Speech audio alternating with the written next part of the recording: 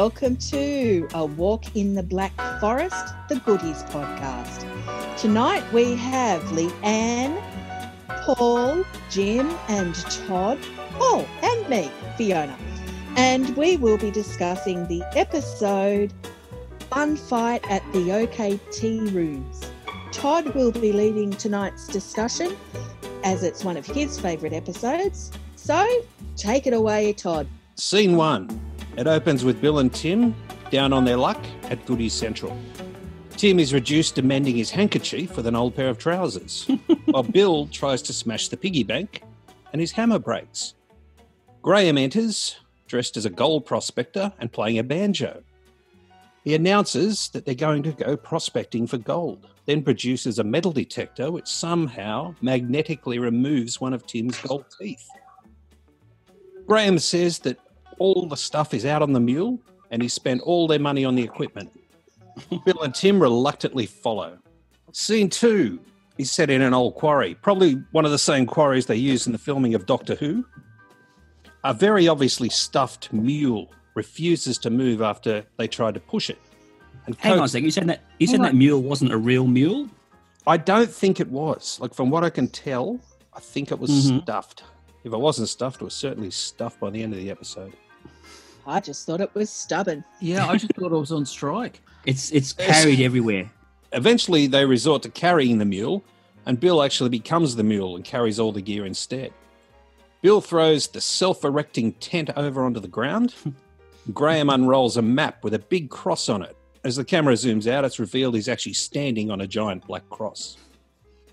Eventually, they drive the claim stake into the ground. Tim pans for gold in the river, and Bill joins in with a fry pan. It's revealed that Tim's pan is full of gold chains and brooches and rings and so on, while Bill's turns out to be an old-fashioned breakfast fry-up with bacon and sausages. Tim eats the gold pocket watch. We move on to scene 3. In the tent, Bill and Tim are woken by a rooster crowing 3 times.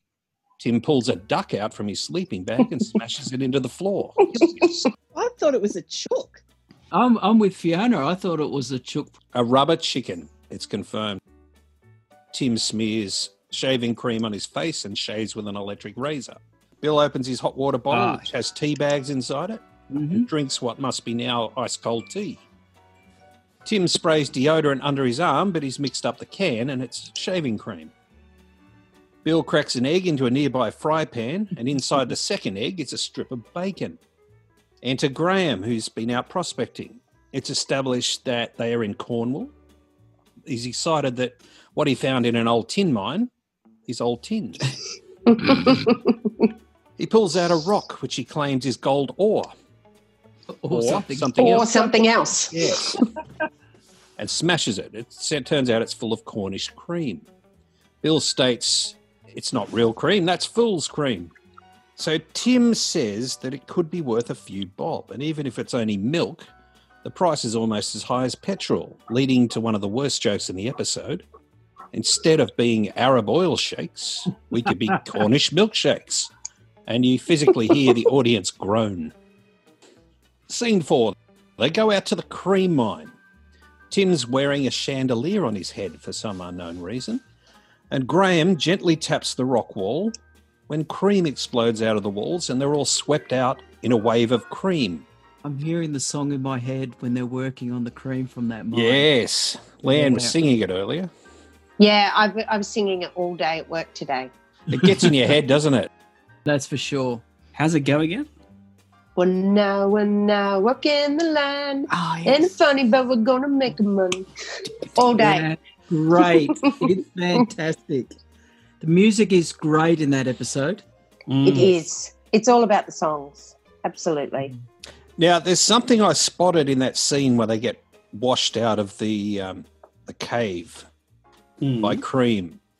Now, The fact that go back and have a look at that scene if you can. Yes, So I'm here. Along with them comes what I assume to be a paper mache rock. But if you have a closer look, it appears to be in the shape of a large penis. I saw that. Yeah. Okay, let's have a look. That's what I was going to ask. Did anyone else pick that up? Yes, I did. Okay, it's sort of the underneath of the penis. Yeah, the underside of the penis with Oh, and it's definitely got a head. yeah. Oh, yes, it does. Often look does. that Oh, way. and then Graham just jumped on top of it. Yes, Yeah, he did. I think it just spoilt all of that for me now. I thought I was seeing things. Yeah, I don't want to have another look, but yeah, you're probably right. I don't know what show they would have got that from in 1970. You can't unsee that. Yeah. Todd, you see penises in everything. Flour, potatoes. Turn it. It pans out from a sign reading "Goodies Cream Mine, keep out." They begin mining the cream with some very elaborate cream mining equipment, and Graham assumes the role of the boss, with Bill and Tim doing all the hard work. Graham's sitting, drinking tea, and whipping Bill and Tim to get them to work faster. They're using totally inadequate tools to process the raw cream. So they try to push it up a hill in a wheelbarrow and half of it spills out onto the ground. And there's an extremely complex contraption that dispenses the processed cream into small plastic cups. Pulled along by a conveyor with a very fake-looking turtle. And the turtle is being lured by a cabbage on a stick, just like the donkey with the carrot on stick. Yep. Yeah. It actually works. It does. Yeah. It's the same as the machine that sort of made the black puddings. Like somebody made that happen. Exactly. You know, I was thinking put it that when I together. watched it today, that Yeah. someone looked at the script and said, "Oh God, so I've got to make this now. I've got to have a giant bellows and a horn that goes but here, it's conveyor you're belts." looking at it and it all actually works. It's amazing. So Graham pours some cream onto what I assume is his cereal, whilst keeping an eye on Bill and Tim. And then we're off to scene 5. This is in the tent. 5. Bill and Tim are upset about having to do all the work, so they decide to go on strike. Graham tells them he's going to file a claim in the morning, but Bill notices that the claim's made out solely in Graham's name. He says, "Oh, is it?" Is it? Bill warns Graham that the profits are to be split 3 ways, and if he doesn't, he'll set Tim onto him. Tim can get very nasty when he's roused. What does Tim say? Grrr. In a very, very Tim Brooke Taylor way. They try to get some sleep, but it's obvious Graham can't be trusted, and he's caught heading out the door twice. They decide to do eeny, meeny, miny, mo. But did you notice that he goes catch up by the toe? Yes, I did. Yes. Is this the first recorded instance of a television program displaying political correctness? They were ahead of their time They sure were. in some ways. Graham tries to convince Tim to drop Bill, and they'll split the profits 2 ways. He tells Tim that Bill scratched his Land of Hope and Glory record. He's stolen years off his life-size model of Prince Charles to make mudguards for his Mini. They were constantly giving it to Prince Charles, weren't they? Yeah, and the royal family. Yeah. Bill tricks Tim into repeating the plan and says, "Got you." He heard every word, and it was a pack of lies, except for Charles's ears and the record. Bill decides he has to stay on guard, as Tim can't be trusted either. Graham tries to turn him against Tim by asking if he knew who put blancmange in his football boots. They decide they must all stay awake, but Graham starts to sing a lullaby, and eventually all of them fall asleep from exhaustion. Bill and Tim wake to the sound of a rooster and a very bad dummy that Graham's left, and he's made his escape with the claim. Scene 6, in the quarry again. Graham's taken the stuffed mule. Bill and Tim are in hot pursuit on the transom, and they follow him, carrying the mule into the town of Pen and Ink. Graham registers the claim with a bag of cream, and the claims officer announces, "Eureka! Cream! They've struck cream!" The townsfolk erupt into celebration. Then we get a barrage of newspaper headlines. "It's the cream rush. There's cream in them there hills. Cream fever. And Pen and Ink, boomtown." The newsreels of people rushing off to the great cream rush. Hurry, it can't last forever. So it's at this point in scene 7, in the tent, Bill and Tim start packing up and heading home as the creams run out.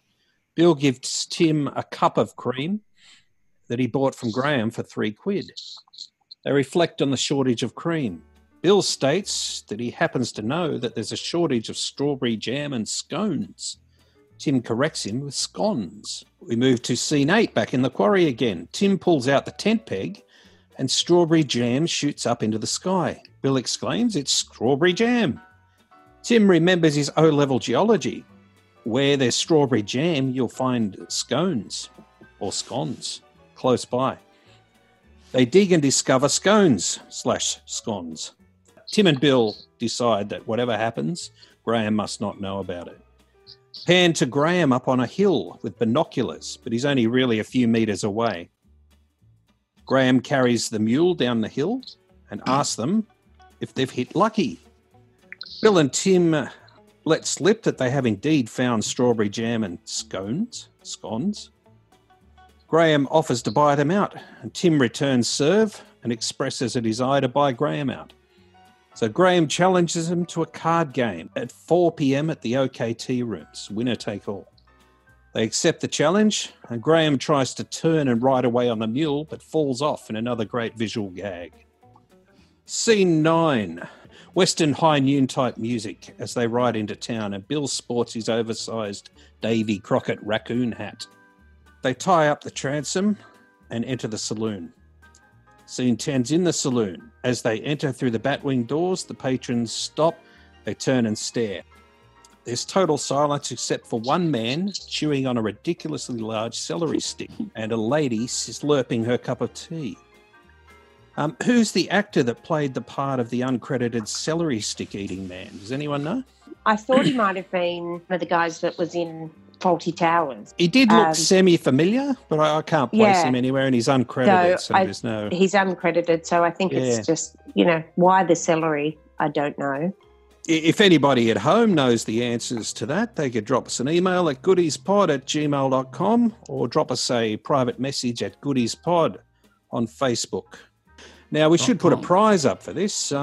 If you can guess who is the actor that played the celery stick eating man, you can have a night out with Paul. Oh, okay. Night out with Paul. But if you send the wrong answer in, you get 2 nights out with Paul. Okay. Booby prize. I was about to say, what's first No, that's prize? when you're with me.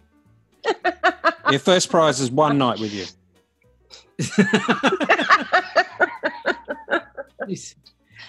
Oh, geez, Goody's humour is infectious. It is. So Bill signals to the barmaid that he wants 2 teas. The barmaid returns serve with an up yours gesture. She slides 2 teas along the bar and they both crash down onto the floor. Bill signals another 2, which they catch. The scene is played out with only piano music and it reaches a crescendo as Graham appears at the top of the stairs. Now, Fiona and I have to talk about hotness of Graham Garden quite often in these podcasts. And we have said that in the last episode of Wacky Wales, we were talking about Graham being super hot with the rock and roll sequence. Oh, yeah. This, exceeds that with the suit and the purple vest and the way he strides down those stairs. That's the ultimate hotness. What do you reckon, Fiona? No, this is second. Second? Yeah, no, Graham's rock sequence in Wacky Wales with the long hair wig still has my vote. He's never hotter than there. But this is a close second. Well, Close Jim second, and Paul yes. and I were discussing that too, actually. We would. Were you? Yeah, we thought, gee, wouldn't it be great if we were female? So Graham comes down the stairs and takes his place at the table. He takes 2 sugar cubes and rolls them like dice. He then throws down his cup of tea like a shot of whiskey. Bill and Tim join him at the table and slam down their teas as well. And they react to the hot tea with a delayed reaction. The tea lady brings a rack of toast and Graham proceeds to start shuffling them like playing cards. She brings the 3 of them each a pile of biscuits, which they substitute for poker chips. Tim cuts the deck and the cards are dealt. Graham bets all his biscuits on the hand. Bill throws in and bets all of his as well. Tim folds and begins eating his biscuits. The tea lady brings over a trolley full of baked goods. Graham raises Bill a pastry. Bill raises him 2 pastries. Graham comes back with a lemon meringue pie. Bill raises him a birthday cake. Graham pulls out a 3-tier wedding cake. Bill calls it and lays out his toast, feeling confident. Graham does the same and has a concealed toaster under the table where he ejects his last card to win the hand. It's discovered that he was cheating as the tables turned over.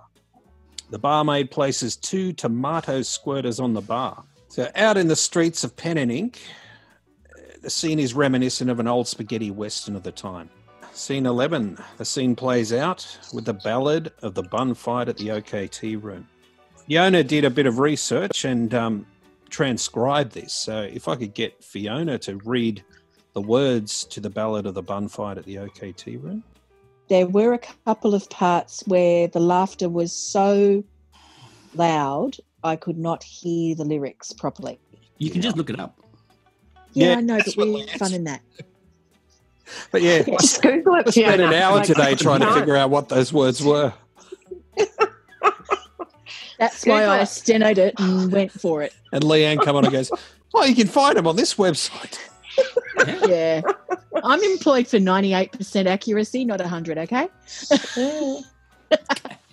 3 brave men went searching for a fortune in the west. Now they face each other in the dawn. The finale of their dream in the land of clotted cream. Turned against their fellows something for jam and scones. They called him Wild Bill Oddie, and his friend was Texas Tim. They walked tall with their tomatoes in their hands. Their foe was Greedy Graham, who felt sure that he could slay 'em, with his pair of red ripe squirters in his hands. On and on strode Graham, on and on strode Bill and Tim, till at last they stood there silent, face to faces. Then Graham softly spoke, and he pulled his master stroke by suggesting that they turn their backs and walk 11 paces. 1, 2, 3, 4, 5, 6, 7, 8, 9, 10. Oh! Squirt, squirt.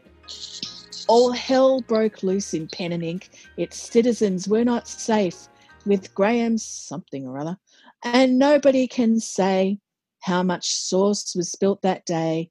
But by the end, though, 2 great men were lying in the dust. His chums lay in the ketchup, and his gal ran to his arms. But even as they kissed, she met her doom. For if you double-cross a friend, you'll get squirted in the end. At the Bunfight at the OK Tea Room. Bunfight at the OK Tea Room. Oh, fair enough.